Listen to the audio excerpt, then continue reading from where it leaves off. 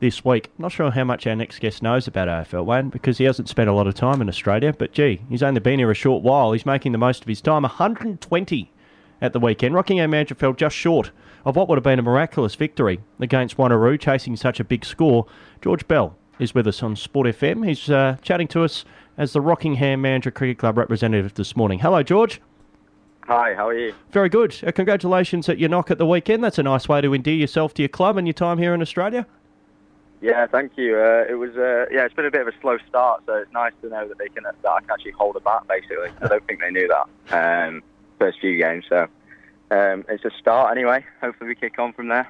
It must have been a good batting wicket. You look at the scores for both teams in the game, and unfortunately you did fall just short, but there was a time there where you and Corey Wosley at the crease looked like you might have chased it down yourselves. Yeah, we were going quite well, to be fair. Just kind of fell short at the back end, left 3 overs out there. They bowled us out, so that's probably what killed us in the end. But yeah, we were batting well. Corey's a good young player as well. He batted really well for his 60. So yeah, it's a bit of a shame we fell short, but we batted really well.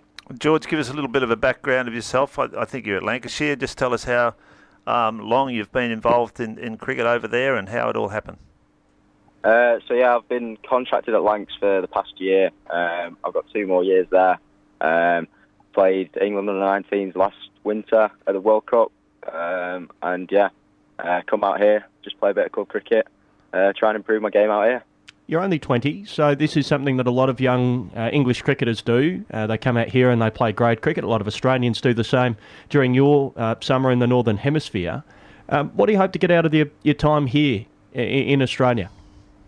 I think it's just put a bit more responsibility on myself, like at the weekend, trying to score big scores for the club. And obviously we fell short the weekend, but try and win games for the club as well. I think it's about putting responsibility on myself as the overseas player to do quite well. Not as in putting too much pressure on myself, just a bit more responsibility. Have you played in Australia before, or is this the first time you've been over? First time I've played here. I've been over to watch the Ashes before, so that wasn't very good. But first time playing. All right, people have told you about, I suppose, the different wickets, playing on different wickets is be also part of it as well. We've seen a heap of guys that have come and played cricket here in WA. They've gone back and, taken their game to another level. Yeah, definitely. It's totally different out here compared to back home. Like the wickets here are much bouncier. And you think like they're going to be really quick when you come over here, and at the start of the season they're probably still a little bit slower than what you'd expect out here. So it's about getting used to that and just adapting to conditions quite quick, I think. George Bell's with us. He's playing a season here for Rockingham Manager, young England player, plays for Lancashire and played England under-19s at the World Cup earlier this year. Just talk us through that experience, George, representing your country at under-19 level. You would have come up against Teague Wiley, who's now a teammate of yours there at Rockingham Manager. How did you find the experience at the World Cup? Yeah, it was really good. It was like an experience you probably never get again. Obviously, we managed to get to the final and unfortunately lost, so that's a bit of a nightmare. But yeah, it was good. I didn't actually really speak to Teague when I was there. I kind of crossed paths a bit, but didn't really speak to him. And now we're on the same team out here. It's just funny how it works, how you end up seeing these people all around the world after being at that tournament.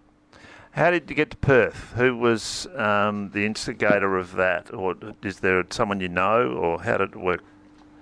So I've got an agent back home, and he worked with Tom Scollay, the coach out here, to just find the club.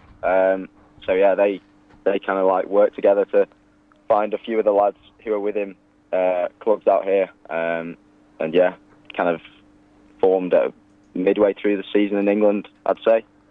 Are you here for the full season, or do you have to sort of leave and get back and, for your pre-season work?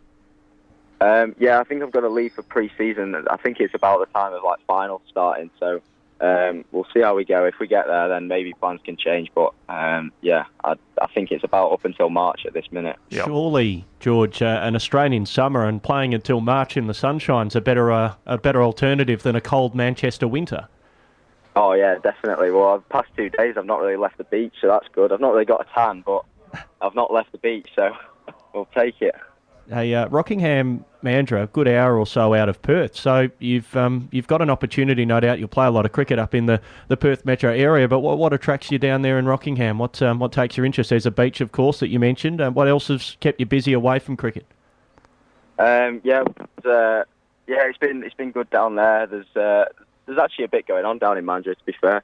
A few good spots for like coffee and stuff, and a couple of good bars in the evening, so that's nice.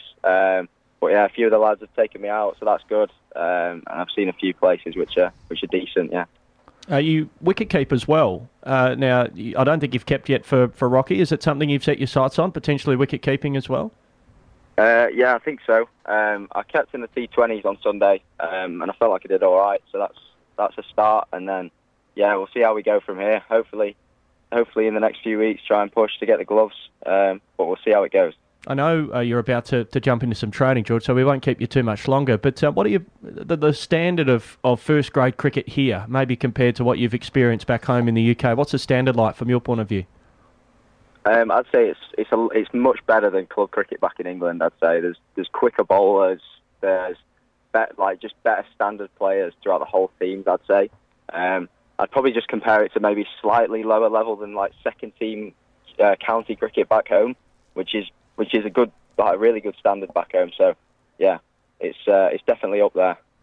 Where did you consume England's T20 triumph on Sunday night, George?